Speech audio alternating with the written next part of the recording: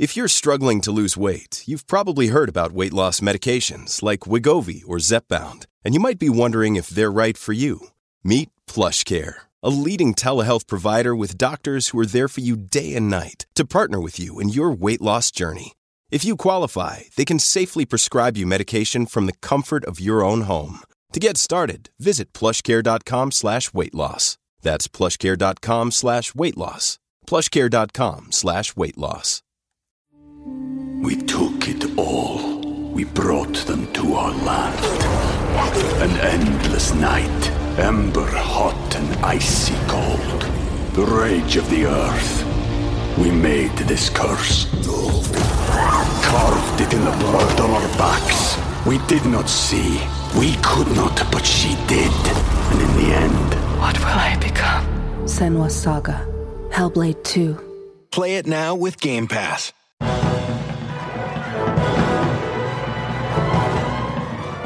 Hello and welcome to the Filmmakers Podcast. This is a podcast where we talk filmmaking, from indie film to studio films and everything in between. How to get them made, how to make them, and how to try not to F it up, in our very, very humble opinion. Today, we're talking about how to make an action film, how to get the money, how to get it sold, and how to get it distributed. I am Giles Alderson, director and co-writer of the Dare feature film and World of Darkness feature documentary, and producer of A Serial Killer's Guide to Life. Andrew Roger is filming, as is Christian James, but we have the perfect option for today's podcast. It's producer and lead actor in the action film Retribution. It's Dan Richardson. Did you just call me the perfect option? I did. Oh, man. Yeah. Thanks. Pleasure. You are the perfect option. Today, we are at 3 Mills Studio, having a chat with two very established producer-directors. It's John Adams and Ross Boyask. Hello. Hello.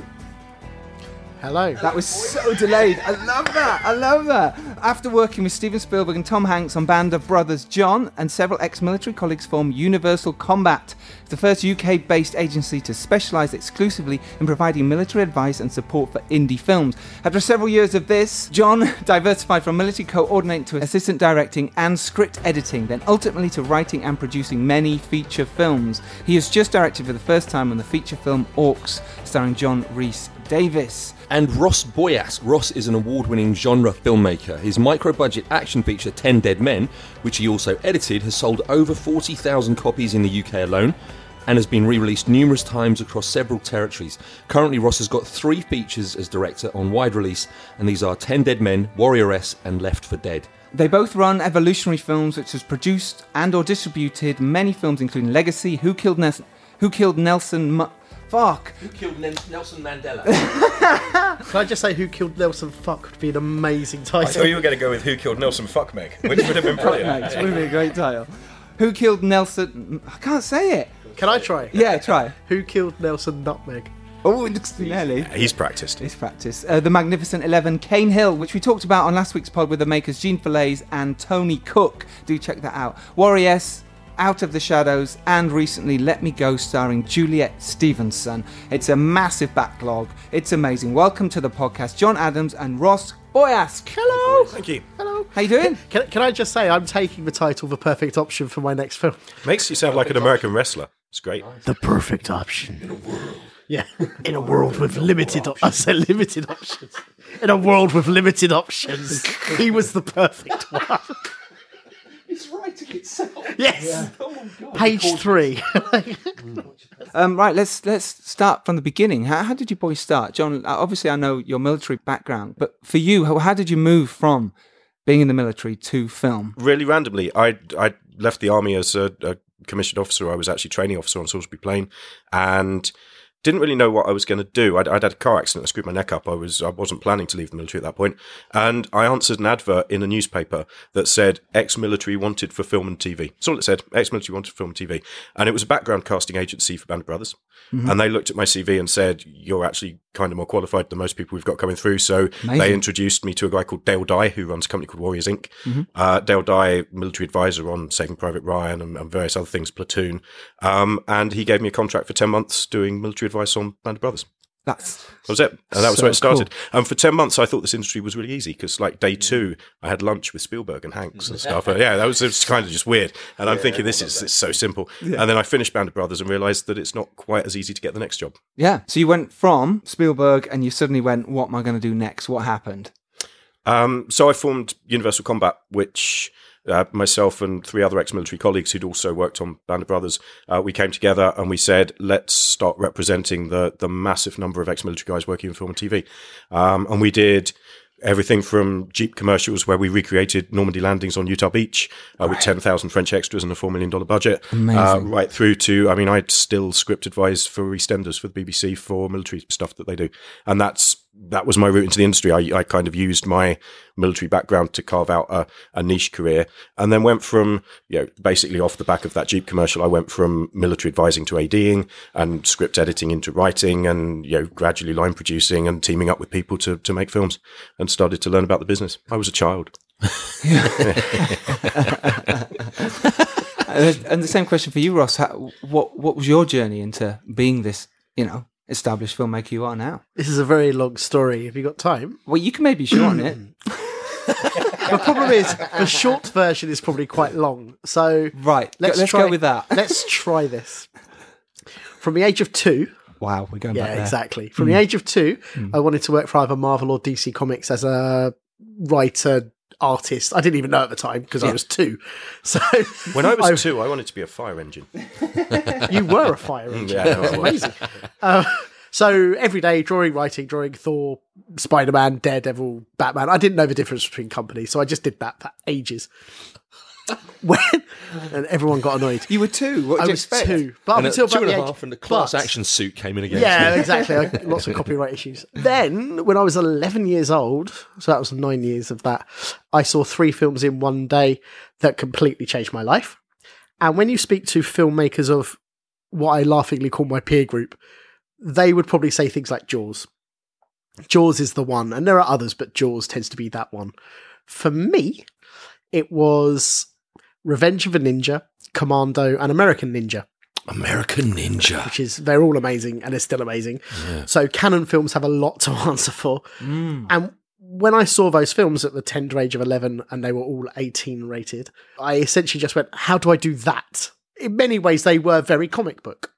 So from then on, it was like, okay, I need to learn martial arts, and I need to figure out, where do I get cameras from at the age of 11, whatever. You can't find it. Back in that time, it was all big VHS cameras and all that stuff. So this isn't very short. So the point is, I kept doing that, working with mates really more than anything, figuring out how do I do fight scenes, watching films literally frame by frame, edit by edit. Great. Like fight sequences particularly. Yeah, like exactly. how do they do that? Which camera angle did they do? Yeah. Which shot? Why did that work? Exactly, and kind of trying to emulate that and essentially copying from the best, I suppose. Why not? The best of the best, We right? still do it, I think.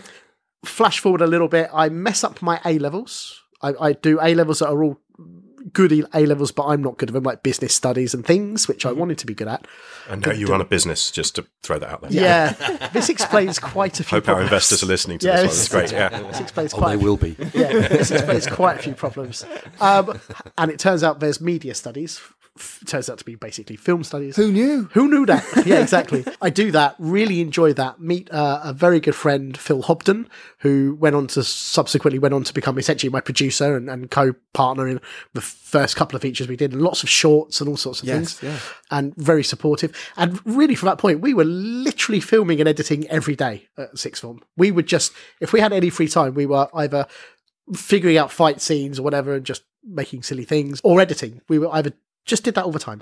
Okay. After university, it was trying to get jobs Involved in film in some way. somehow. Sure. And then realizing that really no one, without being a negative thought, no one's going to help you do it. In terms of no one's going to say, here's money to make a film. No. Very So rare. we just basically said, let's just do this. Let's just beg, borrow, steal, break in, do whatever we had to do. I think it's all past now. What's the Breaking it. Statute of limitations, Yeah. about 10 statute years, of so you're limitations. right. Yeah. Just clear now. That's fine. And essentially we did that, and that's how we got our first feature, Left 4 Dead, made. Took it to Cannes, got it to a sales agent, blah blah, lots of this. No, this is great. This is what we Let's want. skip, It's let's all skip the about. actual film bit. Yeah. No, so we did that. That went very well, particularly for a no budget action feature, which was Left 4 Dead. We then went on to do 10 Dead Men and try to make everything bigger and better and so forth and so forth. And it really just progressed that way. I managed to get involved in doing film sales for business side of things, which was fascinating and somewhat depressing in places in terms of business. Well, you realise that the film business has sort of fallen out a little bit. The bottom DVD sales have gone. But it's very important to, I shouldn't be so negative about that. I think it's fundamentally really important that people who set out to make a film really do understand the business somewhat. They should be speaking to people who are going to, for want of a better way of saying it, monetize their film. Sure. Before you set out and do this, if you want to make money. If you just want to make a film for your own purposes, that's to sit on your mum's shelf, then fine. Yeah, and I mean that with no, you know.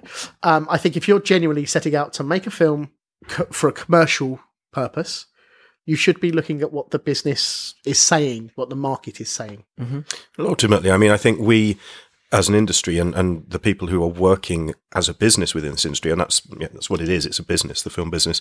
We are traders. We're traders in a commodity that we happen to love making, and we're passionate about, and we've enjoyed since we were 2.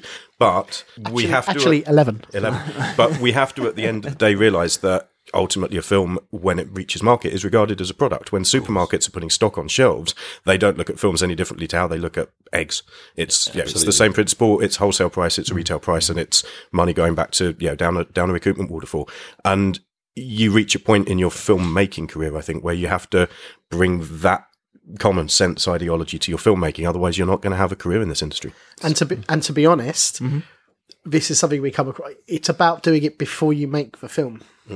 Before you actually expend resources. If you make a film without knowing who at the other end of it is going to want to watch the film, we come across this all the time with filmmakers who sit in this room with us, and we say to them, "Okay, so that's the film you want to make. Who are you making it for? Who's your audience? What have you? How are you marketing this? Why does it stand out from the other films that it's going to be competed with?" And they haven't even considered it because they get caught up in the artistic process of, "I want to make this film because it's my personal vision to make this film." Actually, you've got to step back from that and go, if you're asking for investors to put money behind you to do that, investors don't just want to know how you're spending their money. They want to know how they're getting their money back. Indeed. And that's the bit that so many filmmakers don't think about. And in many ways, it's why we're here as a sounding board, to say, come and talk to us. We can put that bit of your business plan in place if you get us in early enough. It's so important. It really is. A lot of filmmakers don't. They go, I'm just going to go make this film and everyone's going to want to buy it because it's going to be so amazing. Then they get to set, realise how hard it is, the problems that occur. Then they try and sell it and people go, well, it's not really finished, or there's no names in it, or who's your market? What kind of film is this? So managing expectations is so hard as well, because everybody hears about The King's Speech or The Full Monty or Four Weddings and a Funeral or $200 million movies. Stories. And, for every one of those, there are hundreds, if not thousands, of British films that don't make $200 million. In fact, probably only 1 in 10 really make a profit for all of the investors that get involved in them. So, you just manage the expectations of setting out on a film. It is unlikely that you're going to be buying a Ferrari off making your first feature. Yeah, fact. Absolutely. Yeah. I quit. Yeah. This is my fourth one. What about my fourth one? You don't drive. I just want to look at it. I just want to look at that Ferrari. Can I have a Ferrari made out of chocolate? Yeah, or a kid's one. Just drive it around. Ferrari made out That's of much chocolate. better ambition. Get a radio-controlled Ferrari. Made out of chocolate. Yes. We're onto something there. Are we? So we'll come back to how you actually make action films and what goes into them. Let's talk about AUX. I know it's obviously part action as well. Now, this is a gruesome action horror which begins when 2 young boys playing in the woods discover the entrance to a military bunker undetected since World War II. This film stars Jonathan Rhys-Davies, Rosie Fellner, Jack Durgis, James Fisher, good friend of mine, and Tristram Summers. Can I just interrupt you? John Rhys-Davies. If you call him Jonathan Rhys-Davies, he says that Rhys Mayers has got a fucking lot to answer for. That's true. John Rhys-Davies. John Rhys-Davies. Yeah. This is your directing debut. You've been producer for a long time. You understand marketing film. What was it about AUX that made you want to do this film? I'm not sure anything made me want to do this film. Correct me if I'm wrong. Maybe I'll change the question. So I think this came about because I've worked with a lot of directors over the last 20 years, and I've seen a lot of people screw films up and a lot of people deliver good stuff.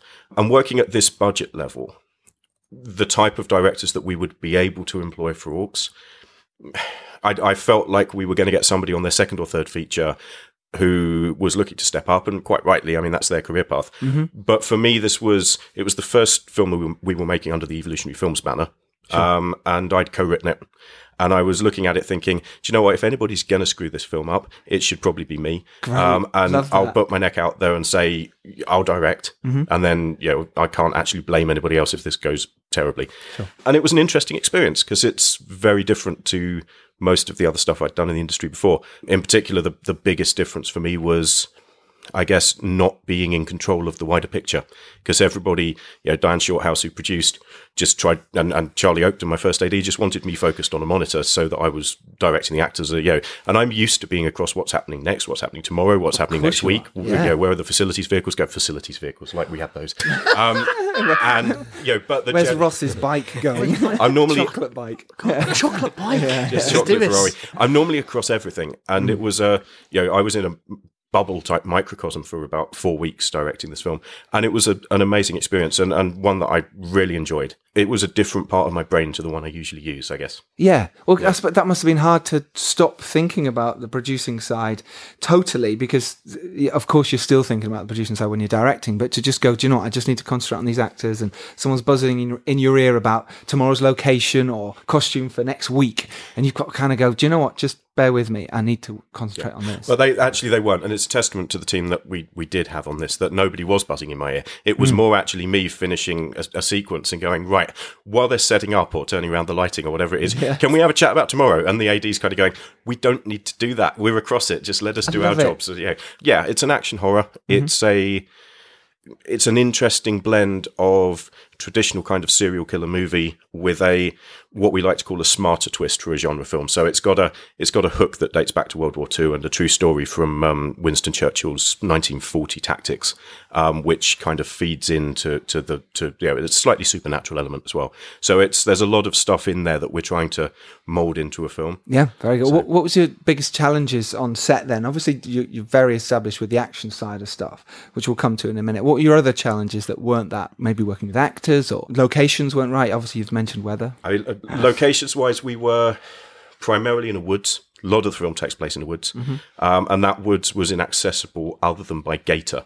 So every morning we were spending about 20 minutes gatoring up and down this kind of mud track that some mornings was frozen over and some mornings was just covered in mud. Right. Everyone in costume, John Rhys Davies on the back of a gator travelling into work. And we had a fabulous experience when a camera vehicle decided to try and go through what was basically a trench, and it ended up on its side in the middle of a forest where there was no vehicle access. So we had to go get a local farmer to come and tow us out with the tractor. Brilliant. That kind of thing. It was all good. Yeah, usual usual standard day-to-day problems. And to answer your earlier question, we shot actually on a C300 on a movie rig.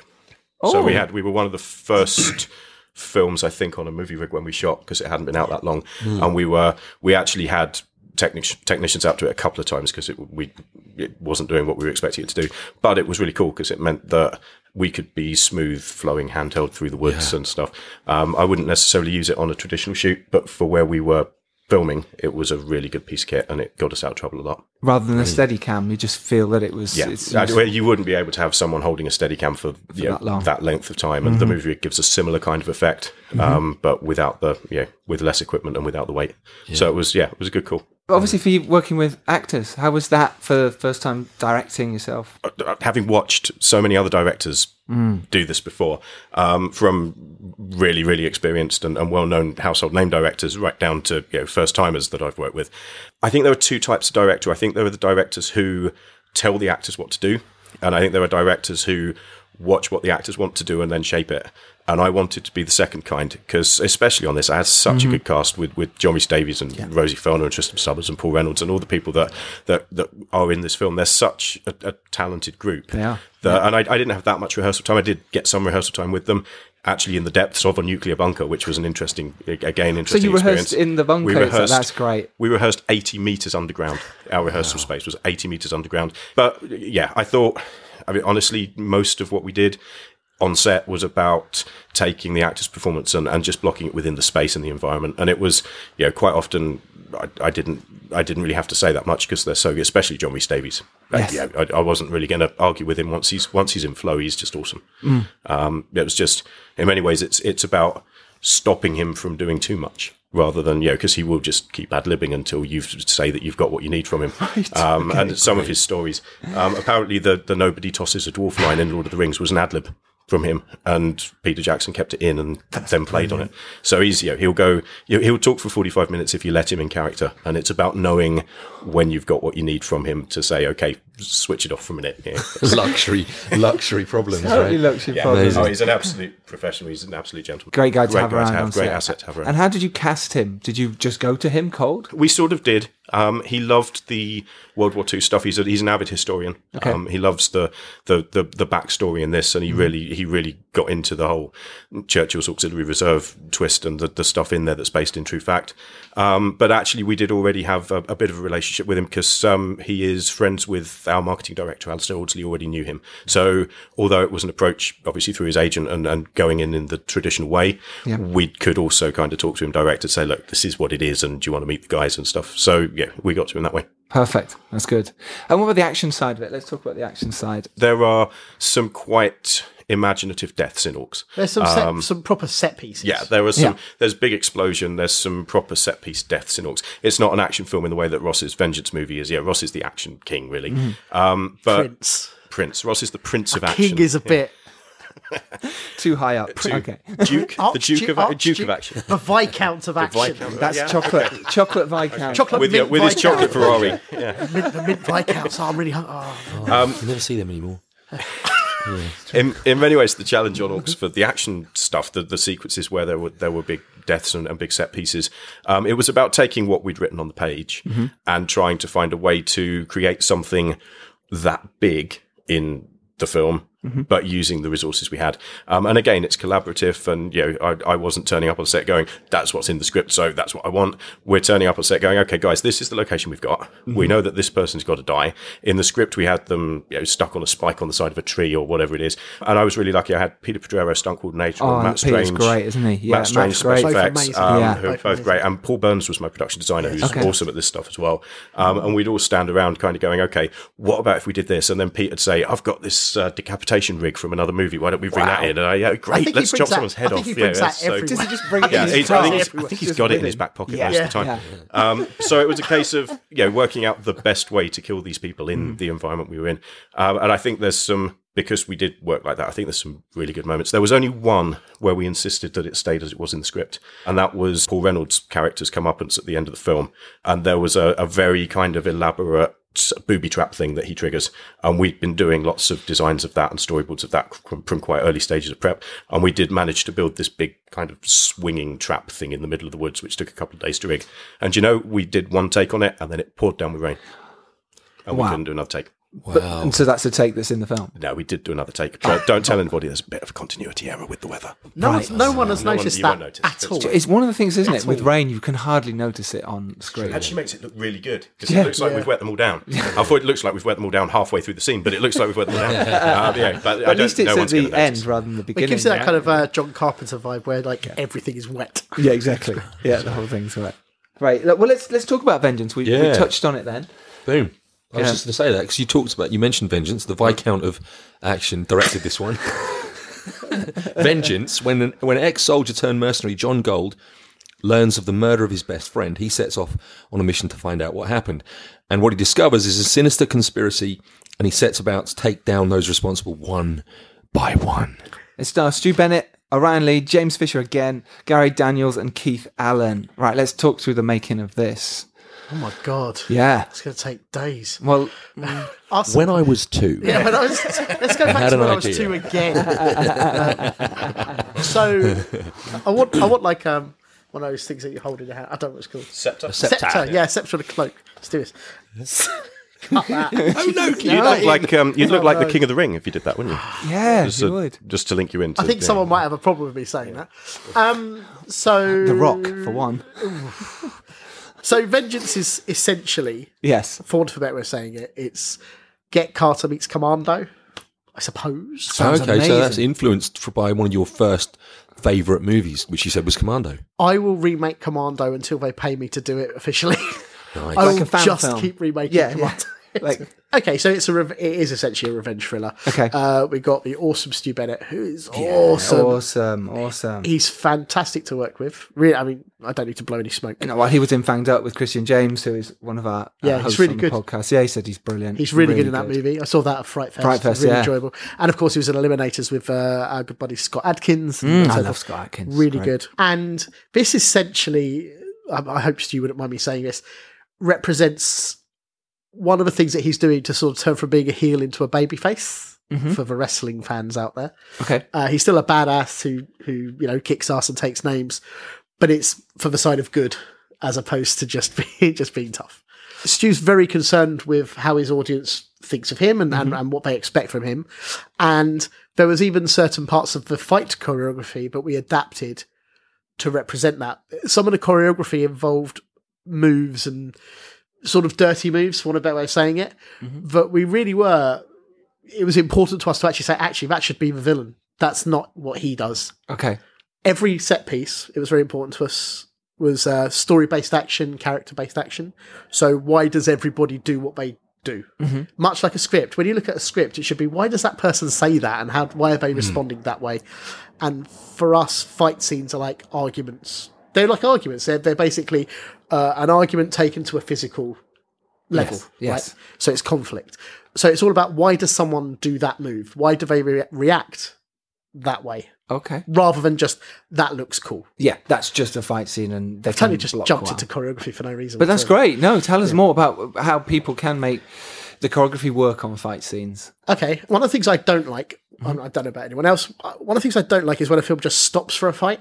Yeah. Or stops for a chase, or stops for a shootout, or whatever. And I think it's quite obvious when that happens. It should be, it's cause and effect. Like, why is this happening? You should be able to justify why it's happening.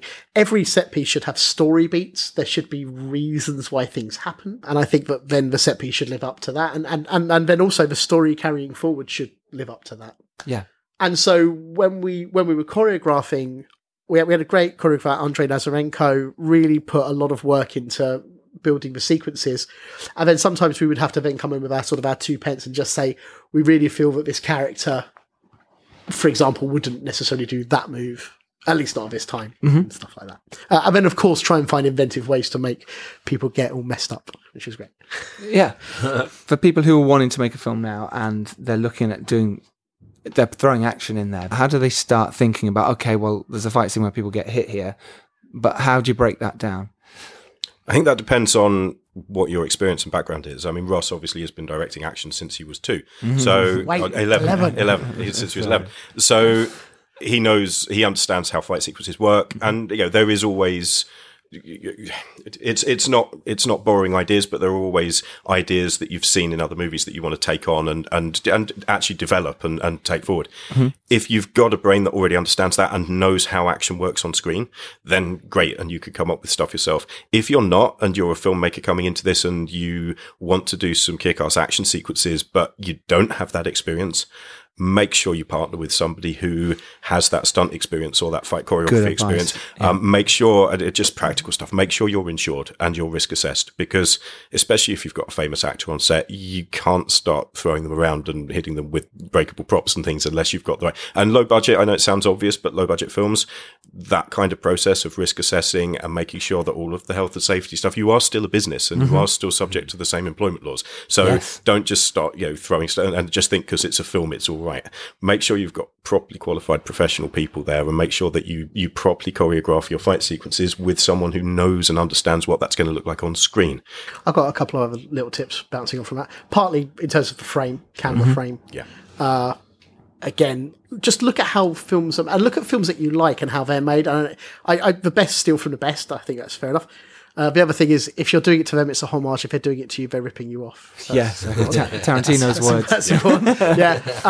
But the other thing is, when shooting action, almost any action, and actually I do this conversationally as well, not just to do with fight scenes, but it's super important to overlap your shots, like movement between shots. Yes. But certainly for a fight scene, always do the next bit, like just the first move of the next bit at the end of your previous shot. Sure. And then do the end of the previous bit in the next shot as well. Yeah. Because trust me when I say editing, it will make a huge difference. I would always say, take it from the line before and take it through to the next line if you're just doing a small piece. Yeah. You'll be so happy in the editing suite compared because to... you might need it. You might need that breath, that little Absolutely. moment of them not speaking a before head turn. they walk. Yeah. It can be almost anything. It's amazing how much that overlapping can help you. And you edit as well, right? I mean, you edit pretty much all your films? Yes, so far. I mean, I take notes like particularly with Vengeance, for example, the communication between myself and John and Diane. It's really important to get feedback and notes and then follow through. And on this one, I was essentially writer, director, editor. And it was really important, like even in the process of writing, and again, lots of notes while we were doing it and everything, you're always aware, but dialogue is almost the first thing to go, as well as people walking in and walking out of rooms. So true. Just even on set, like John was talking about collaborating with actors, it's really important to see what the actors bring, and so much can be said with a look. And much more powerfully, because sometimes words can come across wrong or badly, or it doesn't work, but actually just with a look. So our mutual friend Cengiz Dervis, who I've worked with on a couple of movies, in one particular movie, he and I got together to go through the script, and we actually cut 4 pages of dialogue for us. And it's a really lovely scene in the movie where it's a couple of words exchanged, and the rest of it is just a given. Because the visuals are telling the story, and it's much, much better. It's much more powerful. I think, without sounding, I hope it doesn't, I'll stop making caveats. Economy of storytelling. Yeah. Absolutely. It's hugely show don't tell. What was the Hitchcock movie where he cut the first 4 pages of a script? I can't remember which film it was, but the first 4 pages of the original script were a husband and wife arguing, and Hitchcock ripped it up and just had them storming out of a hotel room together, getting into a lift in silence, and then a young girl getting in, and the husband looking and her giving him a look, and you did the whole setting up of their relationship with no dialogue in about 20 seconds. It's easy to overwrite, though. I mean, when you're writing, you think, well, this is important. I must put this in, must put it in. As soon as you get to the edit, you learn about editing, you suddenly go, actually, I didn't need any of that. And you start writing things differently after you've edited for a while, because you go, I don't need it. When you do editing, when you do shooting, when you put all of that together and you look at the process of that, you realise that what you're basically doing is refining a film down. Yeah, that's what you're doing. Whether you're polishing that turd or whether you're refining that diamond, whatever you want to call it. But it's always about getting it down to, I guess, its essence. It doesn't mean you should just cut something just because you can, but I really believe in that. I believe in that sense that you're always bringing it down and bringing it down and bringing it in. Yep. And dialogue, when you just look at it, so much of it can just disappear. Yeah. It's so Except important. for explaining maybe key details. Of course, yeah. Yeah, no, it's fascinating, all that. So how did you raise money for your films from the beginning? Obviously, you just went out there and made your early stuff yourselves. But when you started going, well, do you know what? We've sold stuff now. How then did you step up? How did you start raising funds? So the thing to think about is post office is open at about 9:30. If you slip in at 9:15 with hoods and shotguns, you could raise your which money actually double as film props, which is useful because obviously you've both sides win-win. How do we raise money? It's I like that. That's what we do. It's been a long process because you're right. From at the beginning, my first film as a producer, I put it on a credit card, and that wasn't the best idea. You had a credit card? I was ex-army. I was, they're trustworthy. What film was that? What bank was that? Famously Clerks. But I guess what you learn over time is the business side of stuff, and what we've gradually set up and what we now have is basically a vertically integrated business model here at Evolutionary Films. And I'm not going to go into the big corporate advertising thing, but we invest in us. But we grew from a filmmaking background into, well, Ross had sales experience. I did a bit of work at film sales. We put together what was effectively a business model for a production, sales and distribution company as a small vertically integrated model. And we rolled it out as an enterprise investment scheme idea under EIS. Great. And we raised enough of a chunk of money to make a couple of movies and establish a sales arm and keep rolling from there. Fantastic. We obviously still raise money for films because the thing you have to understand with a pipeline of product in the film industry is the bigger companies are churning out 1, 2, 3 films a month. And actually it takes a year to make a film properly. So if you're going to have that pipeline, and they don't all make money. So if you're going to risk mitigate for your investors and you're going to have a pipeline of product coming through, you want to be making or releasing films on a regular basis so that you've got income and it becomes then a business. So what we did, we established the company using private equity, made a couple of films. We acquired the rights to, we've now got over over 20 movies in our catalogue. Great. The international sales arm of the company goes to Cannes and Berlin and AFM and all the major markets to sell our own movies and other people's movies. And in many ways, it was about putting that infrastructure in place for our own stuff, which meant we could license other people's films as well. And then this year we started the UK releasing side of stuff. And as you said, we've got Cane Hill out this Friday. We've got AUX coming out on the 10th of November theatrically. We just did a theatrical last month on Let Me Go, the Juliet Stevenson film. Then next year, we're probably going to do Vengeance ourselves, depending on what other offers come in from other distributors. We've also just picked up a couple of other movies. We've got Looking for Lennon. We've got Written by Mrs. Park. There's a... Obviously, earlier this year, Let Me Go. Yep. Who Killed Nelson Nutmeg, 1 Million Clicks. So we've got the UK distribution arm of Evolutionary is really starting to kick in now, and coupled with the international sales side of stuff where we're selling the same films into other territories, and it gives us a really good pool of assets because the work we're doing for PR, I mean, Let Me Go, we got every major publication in the UK. We got Sun, so Telegraph, Times, and Graham Norton's radio show, Loose Women. It was everywhere for the couple of weeks we were promoting it. And we can now take all of that print and press articles and assets and go to AFM next week and say, look at what we did in the UK with this, guys. Here's all of the press information and all of the marketing assets and all of the posters and all of the other stuff and all the teasers. And it's a good selling tool then to sell the film in America and other places. So it all feeds in and it works under one banner. We also do all of our promotional materials in-house as well. Pretty much. We do pretty much everything in-house. So you do all the posters and stuff, the designs of... Some of it depends on the film. We've got a guy that we use for some of the genre stuff who's done quite a few of our posters. The release posters for Let Me Go, AUX, and the latest one for Vengeance have all been done in-house by our marketing team. And they're so good as well. The trailers are all here. The trailers we all do in-house. And it's just... Oh, great. You cut the trailers as well. Fantastic. Yeah. We've actually been working on a trailer today. Ross has been doing the pictures. I've been doing the sound. It's like a team. Yes. Wait, just clear. We're not a team. No. We're like a team. And Diane's been doing like all the accounts and business and actual follow-ups and stuff while we've been playing on Avid and Final Cut. Working on. What is it that you're cutting at the moment? What's the trailer you're doing? We're just doing a new Vengeance trailer for FM. Because Vengeance, I've just said AUX is out in UK cinemas on the 10th of November. Vengeance has its world premiere on the 11th of November. At the Urban Action Expo in New York. So literally the day after. Times Square. Amazing. That's crazy. He's at Times Square at the HBO building and we're nationwide in cinemas in the UK in Showcase. I mean, that's huge. I'm quite wobbly-kneed. Can I just say, I'm a little bit wobbly-kneed about this. Are you going over for it? I am. And genuinely, it's a bit...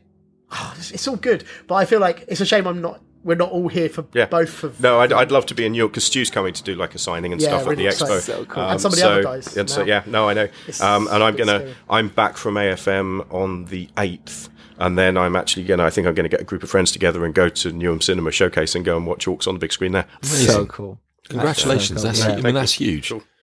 This episode is brought to you by Rakuten. Are you ready to shop? Rakuten's Big Give Week is back. Get 15% cash back at hundreds of stores, including Headliners, Ulta, Ray-Ban, and Canon. Rakuten is how in-the-know shoppers get the best savings. They shop the brands they love and earn cash back on top of deals during Big Give Week, May 6th to May 13th. The cashback rates are even bigger. I'll be shopping for Adidas and Fenty. You can save on everything you need for summer, like clothing, outdoor gear, and travel. Join today for free and get an extra 10% cashback boost. That's an extra 10% cash back on top of Big Give Week's 15% cash back. You won't see higher cashback rates than these. Go to Rakuten.com or download the Rakuten app. RAKUTEN. Shoppers get it. We took it all. We brought them to our land. An endless night, ember hot and icy cold. The rage of the earth. We made this curse. Carved it in the blood on our backs. We did not see. We could not, but she did. And in the end... What will I become? Senua's Saga. Hellblade 2. Play it now with Game Pass. Really? And what do you look for when someone sends you a project then? So someone goes, oh, do you know what, I've got this film, and they send it to you cold. Is there something that you look for? I think there's two aspects. First of all, we can look at completed films. We get involved at different stages. We can do completed films, or we can look at stuff in development. The thing we say about stuff in development, I guess, is that it needs to have more than just an idea or a script. It needs to have some cast attached that's actually bankable, or some money attached, because we can't spend too much time. We used to do a lot of development work with people, and what we found is that only 1 in 10 of the films we were working on ever actually got made. And as a business, we can't spend that much time doing that type of work. Mm-hmm. So we kind of look at stuff now as is this realistically moving forward? I'm sorry, go on. No, but I think that's an important point. Like when it's a film that's in development, or dare I say, moving forward into getting made one way or another, or being pushed properly. Mm-hmm. When we see that the people involved with the film are already down the road of doing things like you say, even if it's just a cast proposal, but a strong cast proposal, there's money that looks like it's in play. Just the actual, like a proper business plan. It's not just, I mean, for example, the number of emails we've received in the last 2 weeks alone before AFM, if not longer, which say, I've written 5 scripts. Right. They start with, I've written 5 scripts. Right. And that's, look, we all know how hard it can be to write a script. It's really hard. I'm never going to, regardless of what we might think of a script. Sure. That's a different thing. But just the effort that goes into it, we'd never want to diminish that. It's really amazing what people put that work in. Mm-hmm. But when someone says, I've got 5, and look, we've all been it. Like, even in my young years, I was like, yeah, let's write 7 action scripts, because people will say, what have you got? And you're kind of desperately to do that. But now when you look at that essentially as a business that could potentially help structure it or help push it forward or whatever it is, when you see that, you just go, that's not something that a company that has a certain amount of time can jump on and genuinely, like, what's here? What could we do? Like, could we work up a cast wish list, like a sensible cast wish list? And okay, what's your business plan? How much, if it's a UK film, your tax credit is X. Yes, we could potentially bring. So it's about having a more rounded project, I should say. Ultimately, though, I think the thing that we're looking for when we, because the best thing for us is to get completed projects, because we can monetize them. We can take them to market and we can monetize them. And from the point of view of us and the point of view of the filmmakers, it means that everything happens quickly. They deliver us a film and we go and sell the film. Sometimes not. Sometimes not. But what we're looking for are the same things that we mentioned so much earlier on about when people have an idea for a film, they need to ask themselves questions about, who's the audience for this? How am I selling it? Why am I making this film? Mm-hmm. When we look at a film, we're not just looking at whether it's well made. We kind of expect it to be professional quality, because buyers are not going to care whether you spent 20 grand or 2 million. They're looking for professional quality broadcast product for their audiences. Absolutely. So being well made is not a selling point. What we need is something that has a hook, that has cast we can sell off, that has an original approach to something, or something that's in a genre and really well made, that we can say to buyers that this is a really well made thriller or a really well made horror film. The thing to be really careful of at independent level is drama and comedy, because drama and comedy, unless you've got cast in there, it's very hard to sell. And you could have a brilliant movie and buyers just flick through it, because the reality of the product that we take to market is it's competing with thousands of other titles. Yeah. And the studios will be pumping out the romantic comedies and dramas that do have A-list cast. Big names. You can't compete with those, because there's only so much space in cinemas for that type of film. But I think ultimately what we're looking for is, if you've got a film and you want to sell it, we can assess whether or not we think it's viable, that we will make money from it. It used to be that the cost of releasing a film was the budget again, when you used to have to do 35mm prints. It's not that anymore. But we have to, just the basic stuff like the insurances, the BBFC certificates, the packaging for digital platforms that we have to do, the wholesaling and shipping of the DVDs, and all the stuff that, it is not, just because you've got a good film, that doesn't mean that we have to take it, because we're investing in your film alongside you. If we take it on, there is, and even just international sales, it's artwork, it's printing, it's brochures, it's posters on the wall, it's time, valuable time with buyers, because we only get 15-minute slots with buyers at markets, and we only see them 3-4 times a year. So if we're selling your film, that's instead of something else. And that's our bread and butter. This is what we do for a living. So if we make the wrong decisions about what films to take to market, we don't sell them, and then we don't get paid. So film, there's a lot of sort of, it probably sounds a little unfair, but there's a certain sort of expectation level and almost kind of sense of entitlement that filmmakers have, that because they've made a film, we have to take it and take it to market for them. It's like, well, guys, actually, this is we've got other stuff we could choose, so work with us. So how does it feel when you're selling your films and you're sort of going, oh, we've got this film? You're not saying that you directed it either. No.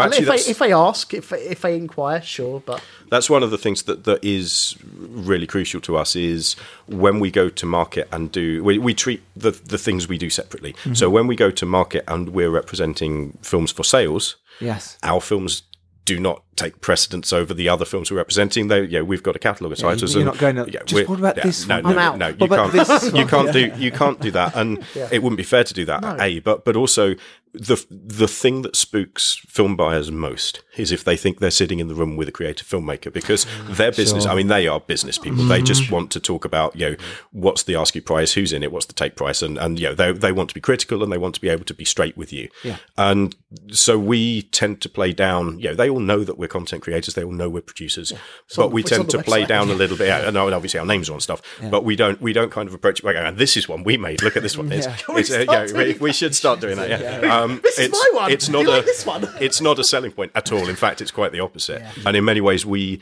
always are looking at what's the best thing to promote for this market. Well, I was going to say, that's the other thing, is that essentially, I've had this thing when I talk about how it'd be good if more filmmakers understood the business more. I've always thought it might be good/bad if filmmakers, I wouldn't want them to sit in on meetings, but if they, and this includes ourselves to some degree, but if they were a fly on the wall, and they could really see that when you're in Cannes or AFM or one of the markets, and we have a booth and buyers come by, sit down, mostly very nice people, some haven't got a lot of time. What they basically do is they will open our brochure, and they will essentially look through each page. They will, unless they sit down and say something like, we want action movies. Sure. A lot of them will sit down and say, we've had buyers who've literally sat down and said, no comedy, no drama, and then said, hello. They're looking for the same thing that we are looking, because they're acting on behalf of their employers, who are acting on behalf of an audience. And so the questions the buyers are asking from a pretty brusque business point of view is, what's it about, who's in it, and why would I go and see it at the cinema? And it's the same conversation you might have with your Saturday night date about going to see a film at the cinema and going, well, who's in that one, what's it about, but they're doing that with 20, 30, 40 films in a catalogue every half an hour meeting they sit down with. And I think one of the most soul-destroying things I ever saw was, before really I was doing film sales, I happened to be in the room with the person who at the time was trying to sell my Magnificent 11 film that I made a few years ago. And I was quite proud of the Magnificent 11. I co-written it with Irving Welsh. I'd got Robert Vaughan and Sean Pertwee and this big cast. And I remember watching this buyer, I think it's a Middle Eastern buyer, I remember him flicking through their catalogue and stopping at Magnificent 11 and going, what's this one? And the guy selling it saying, it's a film about a Sunday League soccer team, and he got that far into the synopsis, and the buyer just went no and moved on and turned the page and looked at the next film. It's like that's £1.2 million and a year and a half of my life that you've just turned a page over on. But that's the reality of what we're dealing with market to market. That's what I'm getting at. If filmmakers, and I mean this in a a reality check way, nicest way, understood. And by the way, it's not personal. It's nothing. There's no personal. They are as far removed from it, and they are all there to buy as well. They want to buy films. They just need to. They've got a budget, and they've got to buy the best possible films that they can get for their particular audience. Return on investment. Brilliant. This is great advice. This is fascinating, and I could talk all day, but we do have to wrap up on this. Tiny bit. It's now Sunday, isn't it? I know. A tiny bit of advice for filmmakers. Just something on the top of your head that will inspire. I was with you till the inspire bit. What's that word? All right, just advice. Don't do it. Frighten. Something that would frighten people. Halloween. Get them scared. Advice for filmmakers, I guess, make sure that it's very difficult with lots and lots of people giving you advice. And people do. Everybody has an opinion. And one of the great things about what we do is that it's subjective, and we put our work out there, and people, we get 2-star reviews, we get 5-star reviews. And as Michael Winner once said, one man's meat is another man's poison. You can't always please all the people all the time. I think it's important, though, to take advice from people that you trust and to make the filmmaking process collaborative, because if you try and control too much of your film and you bring one person's vision all the way through a process without bouncing it off other people at script and then during production and then during edit, quite often you will miss really obvious ways that you can make it a more commercial, more successful film. And whether that's talking to your peers or talking to your cast and crew and your team, or whether that's coming and talking to someone like us and saying, can I sell this? What's it worth? Can you do us numbers? All of that. We're quite approachable. And honest about it. We obviously can't spend time with everybody who knocks on the door, but we are here. But just get that feedback before, especially if you're spending someone else's money. Just get that feedback and try and make sure that you do everything you can to make it a viable business. That's great advice. Thank you. My little bit, because John's just given a very good overview. My little bit is, if you're making a movie, shooting a movie, no matter how little money you have, feed your cast and crew really, really well. Yeah, they'll work harder for you. But feed them. I'm serious. It's genuinely serious. Chocolate Lamborghini rather than anything else. Yeah, exactly. Well, it's a Ferrari, wasn't it? Chocolate Ferrari. Lamborghini's fun. They look like they can fly. Like, I don't mind. So where can we follow you in terms of online, social media? Where can you follow? Well, home at the end of the day. You can follow us on Facebook, Twitter, Instagram, Evolutionary Films. So I think Twitter, we're Evo Films UK. Twitter and Instagram, it's at Evo Films UK. Yep. The AUX one is AUX the Movie on Twitter, or there is an AUX Facebook page as well.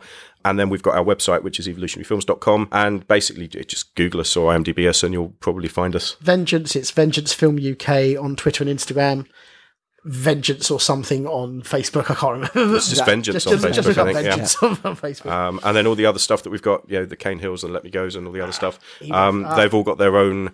Everything goes through our main social channels. So if you're following Evo Films UK, chances are you're going to see everything. Great. But if there's a specific film you want to follow, you'll find all of their individual handles on there. Magic.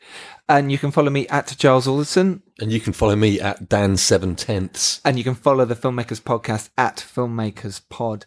Do remember, it's a miracle that a film ever gets made. So if you're even close, if you've made one, congratulations, pat yourself on the back. It's hard. Keep going. Keep your dream alive. Thank you so much for your time. Really appreciate it. Thanks, boys. It's been nice. Pleasure. Thank you. Yeah. And I don't know if anything I said made sense. Yeah, it really does. That might speak badly for you. And for John. Cheers, guys. We will see you next Tuesday for another fascinating podcast, I imagine. We'll hear you next Tuesday. Yeah, but I'll You'll see hear us. you next Tuesday. Yeah, you can't say that. I know, I did.